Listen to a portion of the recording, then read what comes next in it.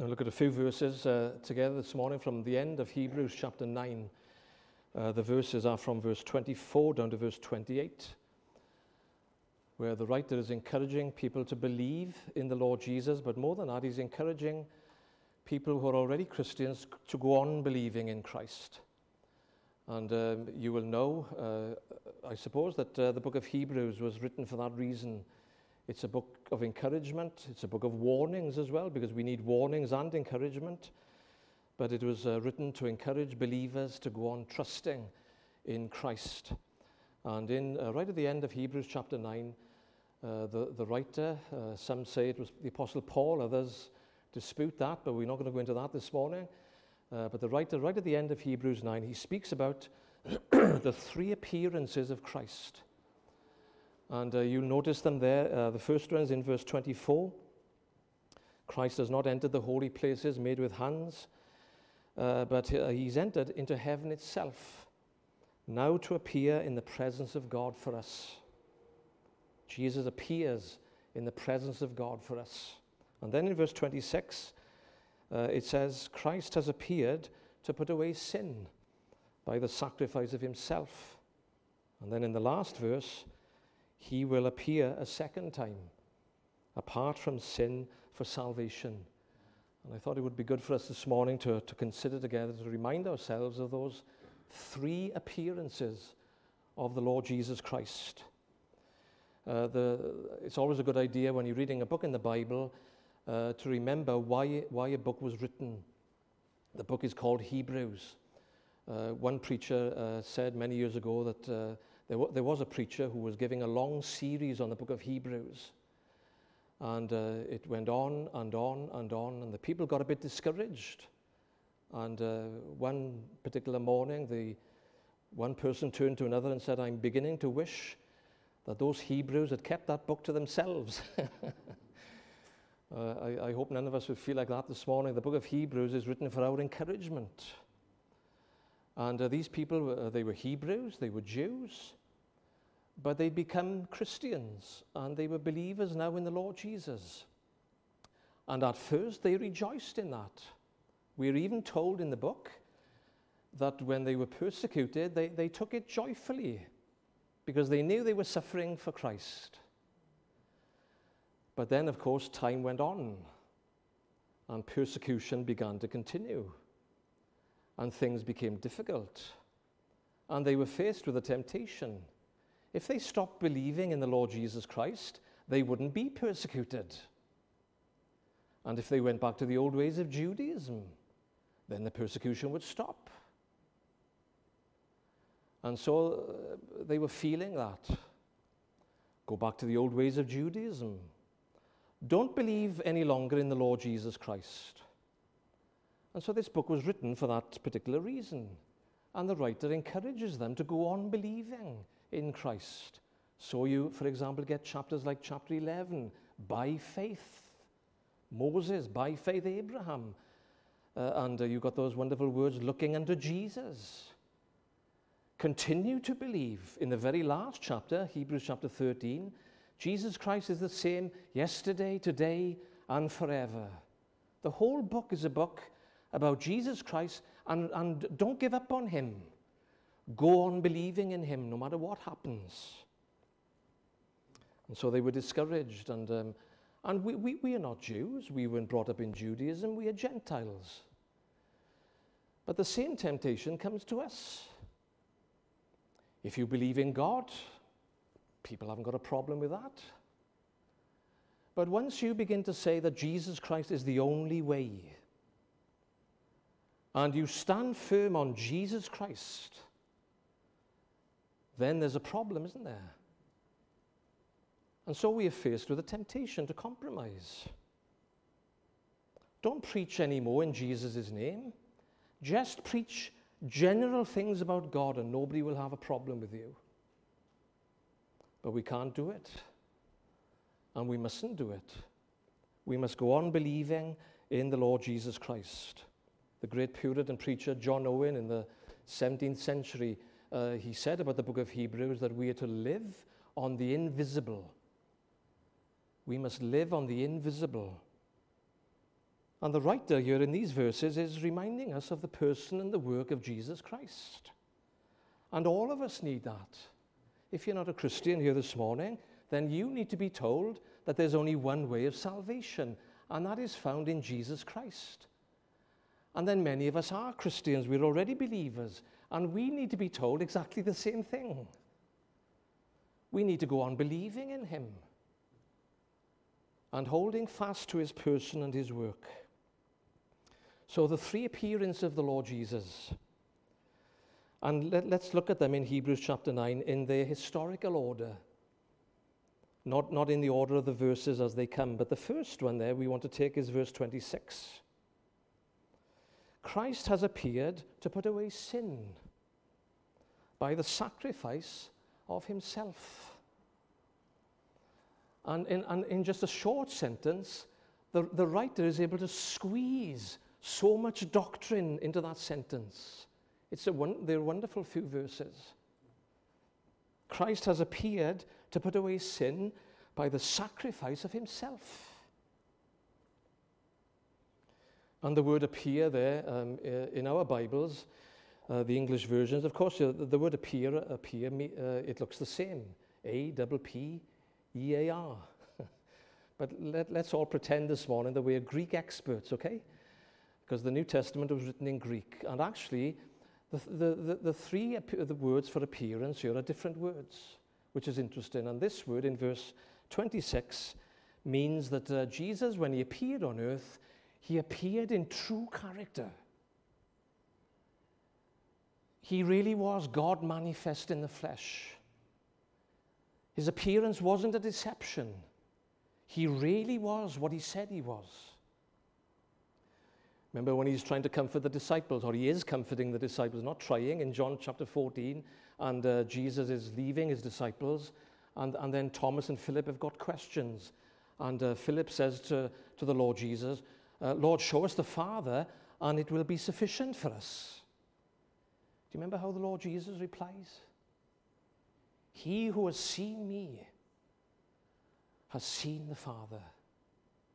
The Lord Jesus Christ really was a revelation of God. That's what the word appearance means there in verse 26. He appeared in true character. But the writer wants us to come to the point. Why did Jesus appear on earth? Well, we know that his ministry was important and his teaching was unique and his miracles were wonderful and all that Jesus ever did was important. But the writer wants us to grasp one particular truth here, that when he came into the world, he appeared really to put away sin. That's why he came. He appeared to put away sin by the sacrifice of himself. And many people don't understand that, do they? Some people will say to you in your Christian witness, well, if the Lord Jesus Christ is victorious, and he's the King of Kings, and he's the Lord of Lords, and Christianity's been in the world for 2,000 years, why is the world in such a mess? Christianity has failed. And then, you begin to wonder, the devil now is putting thoughts in your mind. So it's always helpful to remember why Jesus came in the first place. He didn't come to take away all the world's problems at his first appearance. He came with one specific mission in mind: to put away sin, to deal with the real issue of human beings, and that is sin. Sometimes in our lives we feel disappointed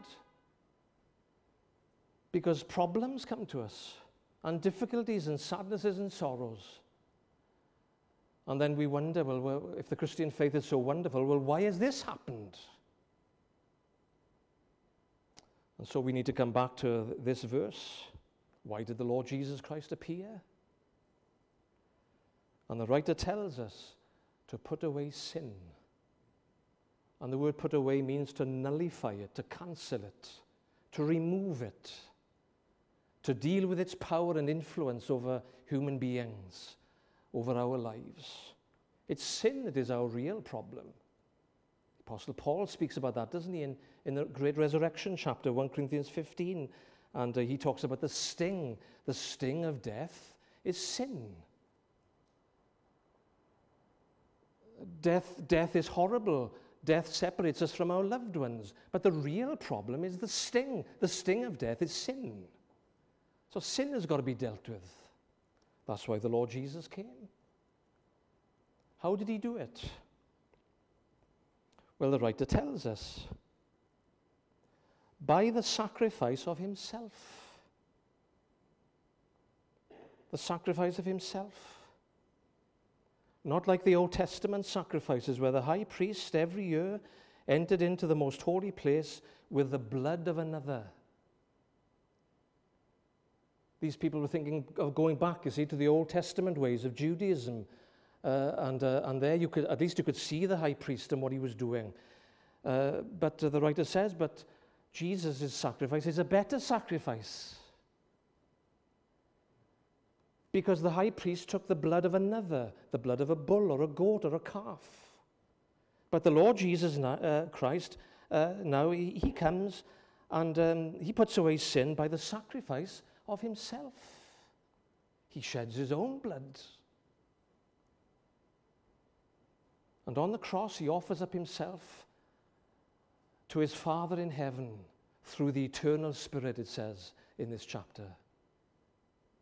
It's a much better sacrifice than the Old Testament sacrifices. There are still religions in the world today, we know, and they offer blood sacrifices. That would be a messy business this morning, wouldn't it? Especially when you've just had your church painted. That you had to fetch an animal sacrifice with you. But those days are gone. We don't have to do that anymore. The Lord Jesus puts away sin by the sacrifice of himself. And then some people ask another question is raised here. Well, if God ordained those sacrifices in the Old Testament, didn't God tell the Israelites to sacrifice animals? So if there was no point to it, why did God command them to do it?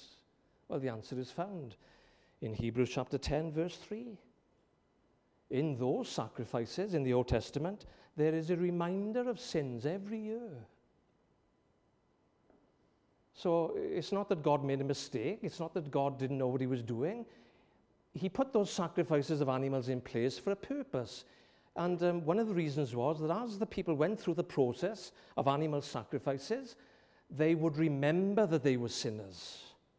There was a reminder of sin put before their eyes.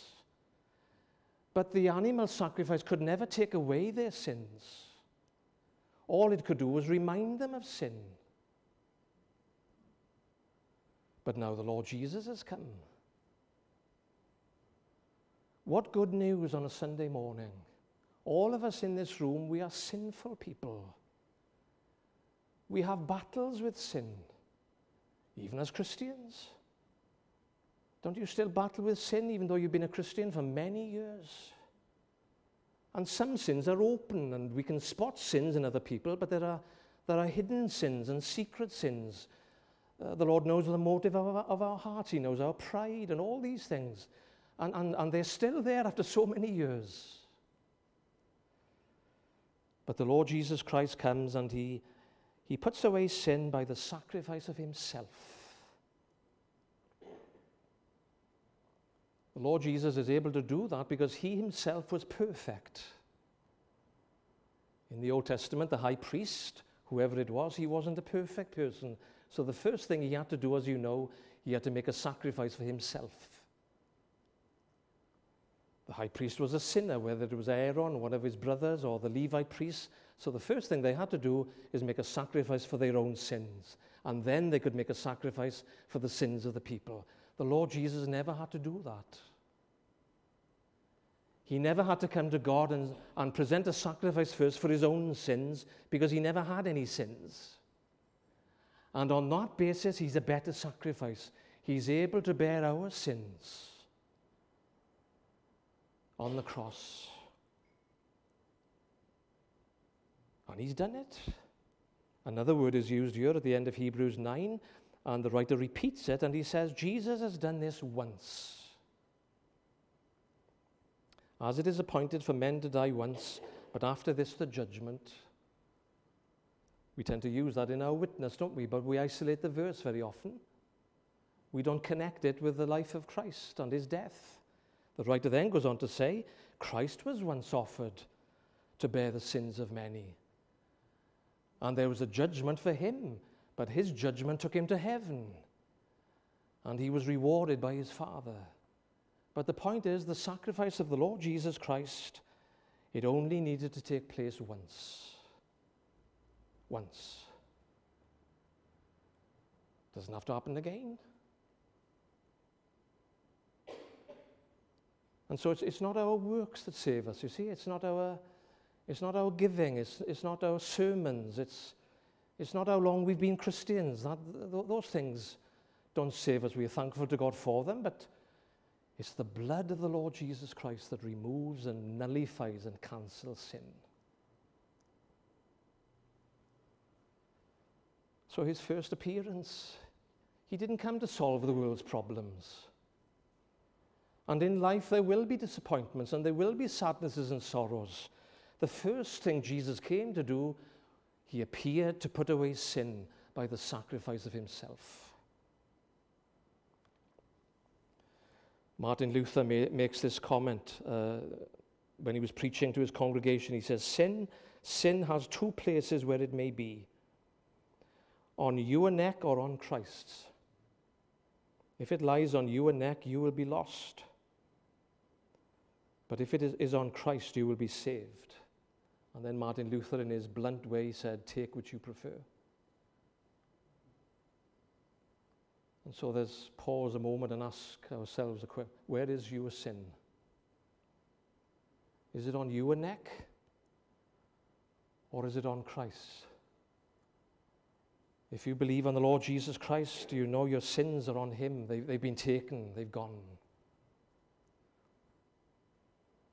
When I first went to Carmarthen, we were knocking doors, and a woman who said that she was a spiritualist, she answered the door, and I remember speaking to her, and we talked about the cross, and I'll never forget what she said. Her words were tragic. She said, I don't want anybody else to pay for my sins. Thank you very much.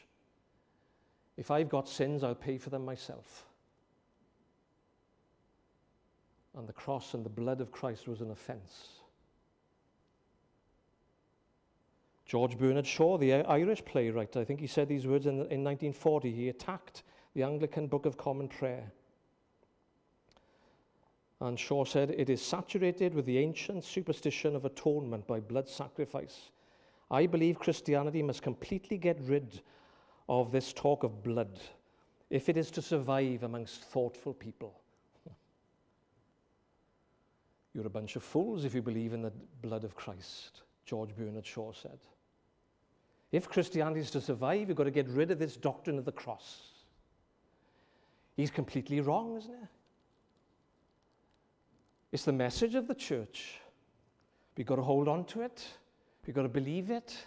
As a Christian, you've got to keep on going back to the cross all the time. Jesus, keep me near the cross. In the cross, be my glory ever. Where is your sin this morning? Do you know that your sin has been taken by the Lord Jesus? My sin, not in part but the whole, has been nailed to his cross, and I bear it no more. Praise the Lord, O my soul. Let's come to the second appearance that's mentioned here in verse 24. Where is the Lord Jesus now? And the writer tells us at the end of verse 24, Jesus now appears in the presence of God for us. These Hebrew Christians were disappointed because in Judaism, you could see the priest going into the tabernacle or the temple and doing his work, and he'd wear robes, and at the bottom of his robes there would be bells, and you could see the priest going in. He would go into the most holy place, the holiest of all. They would wait on the outside, but at least you could see him going in and coming back out. It was visible. But now you see they're being told to believe in a Savior that they can't see. And they were discouraged because they couldn't see him.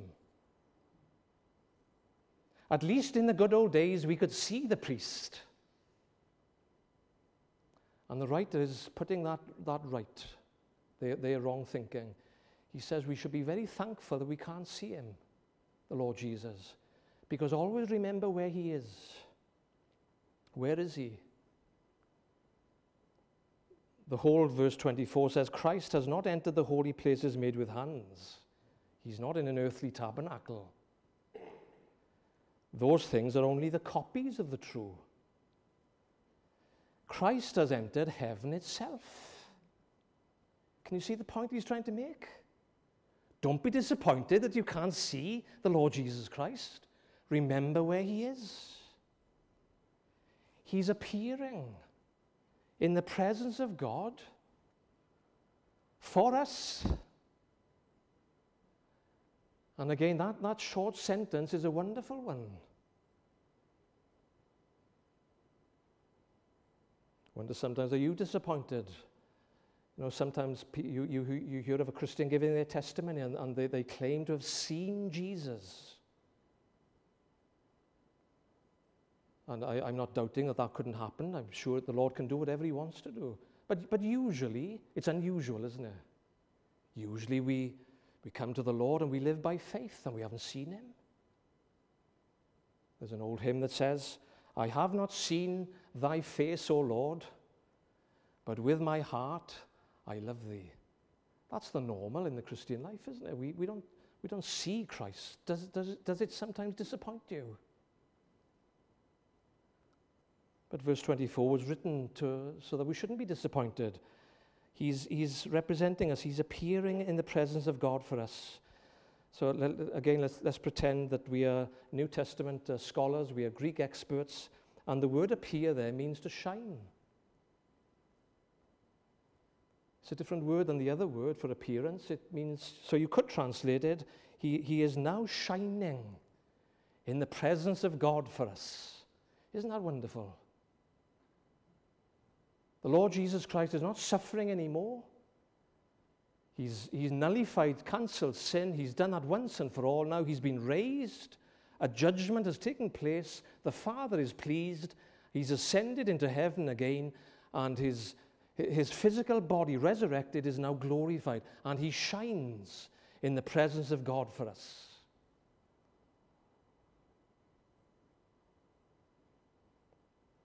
And he's appearing there for us. Martin Luther, again, on these words, he says this: For Christ to have ascended profits us nothing if he ascended for his own sake. But our glory and joy is this, that Jesus went there to our advantage, not our disadvantage. He is there for us. So as a Christian, you have a representative in heaven. The Lord Jesus Christ shining, appearing there. That's a wonderful thought, isn't it? And the writer, we haven't got the time this morning to go through all the chapters, but in Hebrews, he emphasizes this point. We have a great high priest. Not just a high priest, but a great, the word mega, a mega high priest. Better than any earthly priest. And although he's there in a resurrected body, shining, he still sympathizes with his people on earth. He still has a human body. And there's some wonderful words at the end of chapter 4 in Hebrews where he says, we do not have a high priest who cannot sympathize with us, even though he's in heaven. So whatever you are going through at the moment in your life, sadnesses and sorrows and discouragements and frustrations, the Lord Jesus Christ knows and feels. I'm not a musician. I never learned. I was too busy playing football in the streets in my stag, kicking football around. So I didn't learn the piano. But I'm told that if you put two pianos in the same room and you hit one, it resonates in the other one. Is that right? It's called sympathetic resonance. You touch a note in one piano and it resonates in the other one. And the Lord Jesus Christ is like that. When something touches you, it resonates in heaven. So don't be discouraged. You can't see the Lord Jesus Christ, but he feels for you. We know that's true. The great example of that is when Saul was persecuting Christians. And you remember the Lord Jesus met with him, and Saul falls to the ground and he's struck blind, and then Jesus says, Saul, Saul, why are you persecuting the Christians? Doesn't say that, does he? Why are you persecuting me? See, Saul was touching Christians, but it resonated in heaven. The Lord Jesus Christ feels.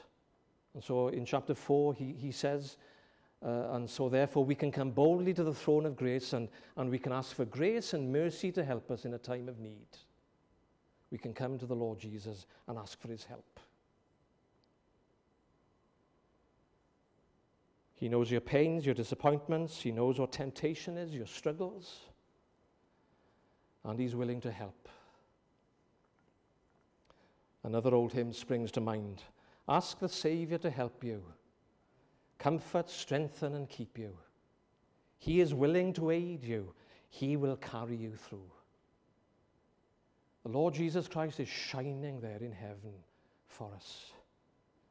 And he's representing you. Well, we could spend all day on this, couldn't we? Let's come to the last appearance that's mentioned in verse 28.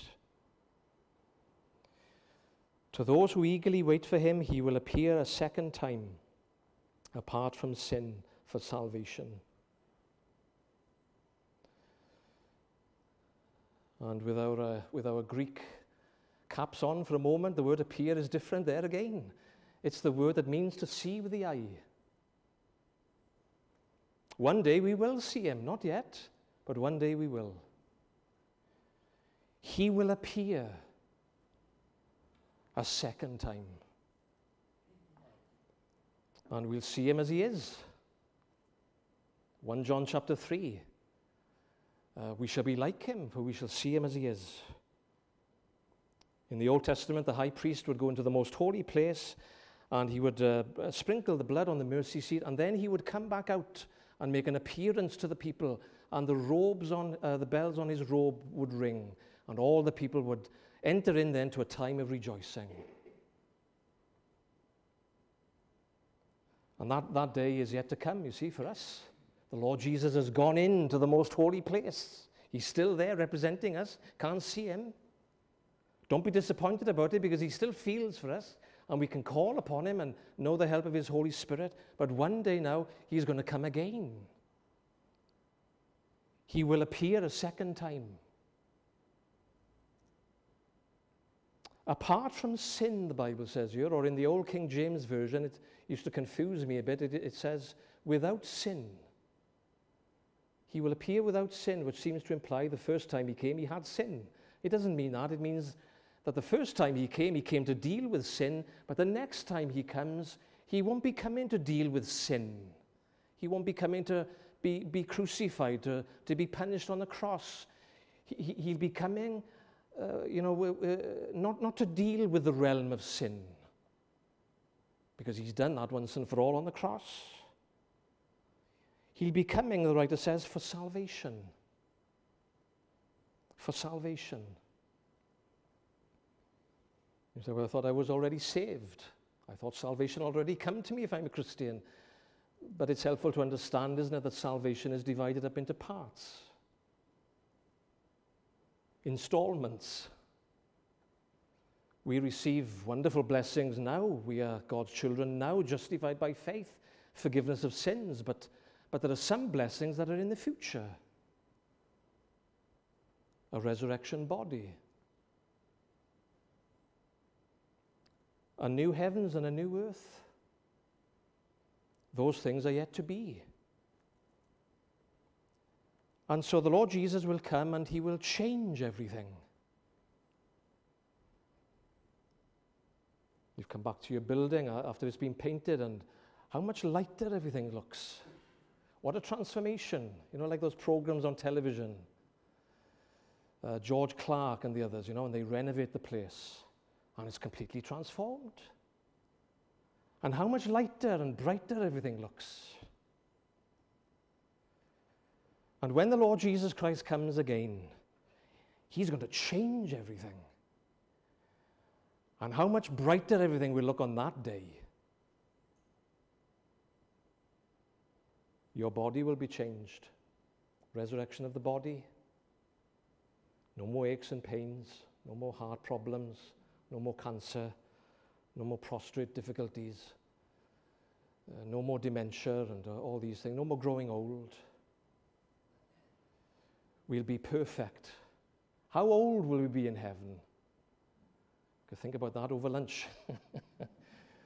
Some things we don't know, do we? We can't answer, but we do know that there will be glory. It will be glorious. We will be like the Lord Jesus. There'll be no more sin. There'll be no more devil to tempt us. The earth will be changed. It'll be renewed. Wonderful things to look forward to. Because the Lord Jesus will appear again. And so these three appearances, you see, that the writer is holding them before the Christians. And he's saying, remember them. He appeared on earth and he's dealt with sin. He's appearing now in heaven and he's there for us. One day he'll appear again. And salvation in all its fullness will come. And glory. So what have I got to do? Two things to finish with by way of application. And in the book of Hebrews, the writer keeps on saying this. The first thing we have to do is to look to Jesus. Look to Jesus. Look to him. By faith. Look away from the world. Look away from yourself.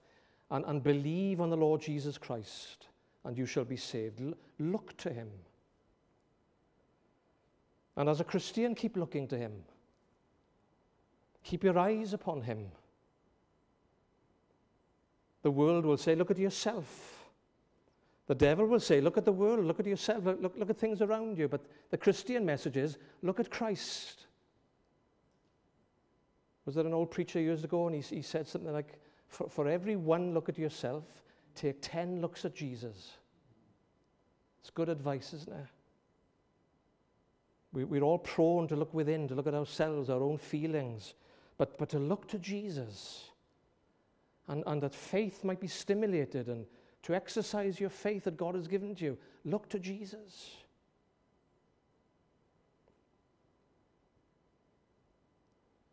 And then in Hebrews, the writer says, look for Jesus.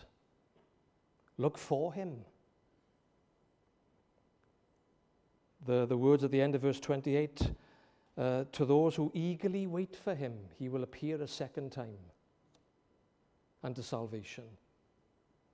So Christians are to be those who eagerly wait for the Lord Jesus. We are looking forward, and it means that there'll be a welcome for him. And you'll be able to rejoice. And there'll be trumpets sounding, and there'll be joy, and you're looking forward to it with great joy. A welcome for the Lord Jesus. Does that describe you today? Are you looking to Jesus, and are you looking for Jesus? That's where we ought to be as his people. If anyone is not a Christian here this morning, can I invite you to do what the book of Hebrews says? To believe on the Lord Jesus Christ. We've sung about him in our hymns today, that there's nobody like the Lord Jesus. Oh, how wonderful, how marvelous. I stand amazed in the presence of Jesus the Nazarene. There's nobody like him. Personal relationship. Somebody will always be with you through life's ups and downs. In sadnesses and in sorrows, Jesus is offered to you. And you can take him and you can know him. And then we must look for him, eagerly waiting. And when he comes, what a day of rejoicing that will be. And to salvation, Terry. Amen. Let's pray together before we sing our last hymn. Thank you for your word, Lord, how it helps us. We thank you for the scriptures. Lord, they feed our souls and they point us always to the Lord Jesus. We thank you for the great Savior that you sent, a great high priest whose name is love, whoever lives and pleads for me. And Lord, give us grace to go on looking to him and looking for him, that when that day comes, we will be ready. Lord, bless your word to us now in Jesus' name. Amen. We're going to sing together a great hymn, Before the Throne of God Above.